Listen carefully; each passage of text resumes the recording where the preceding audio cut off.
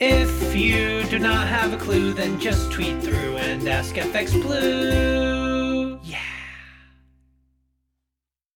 Hello, good morning. It's Wednesday the 7th. I'm FX Blue and this is the market brief. So Boris was finally evicted after the neighbours filed those noise and nuisance complaints during lockdown. Sunak. But it was actually Liz Truss who moved into her new digs at number 10 yesterday.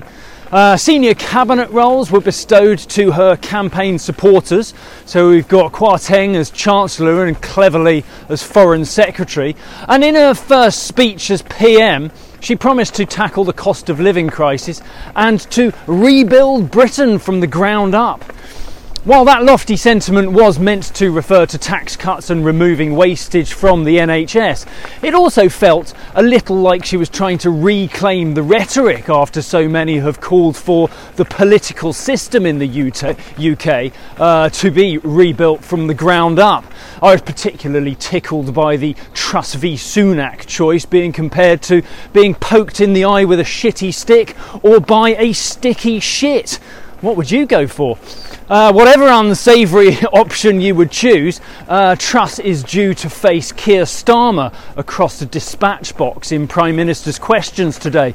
Will he go easy on the new kid? PMI data showed that the economy is on the brink of a recession. Services fell to 50.9, which dragged the composite down to 49.6, which is the lowest level in 18 months and suggests output is contracting.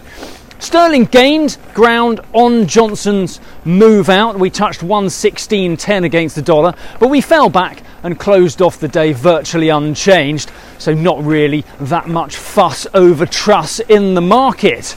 US PMIs were a pretty different story. Services data rather defied gravity, rising to 56.9 in August when the forecast had suggested a decline from July.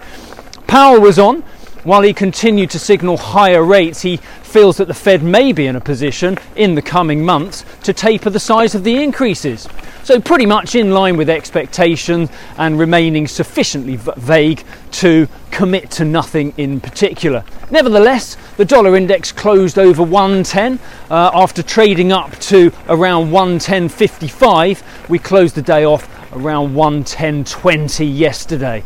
Right, that's it from me. Have a great day. Join me again tomorrow. If you do not have a clue, then just tweet through and ask FX Blue.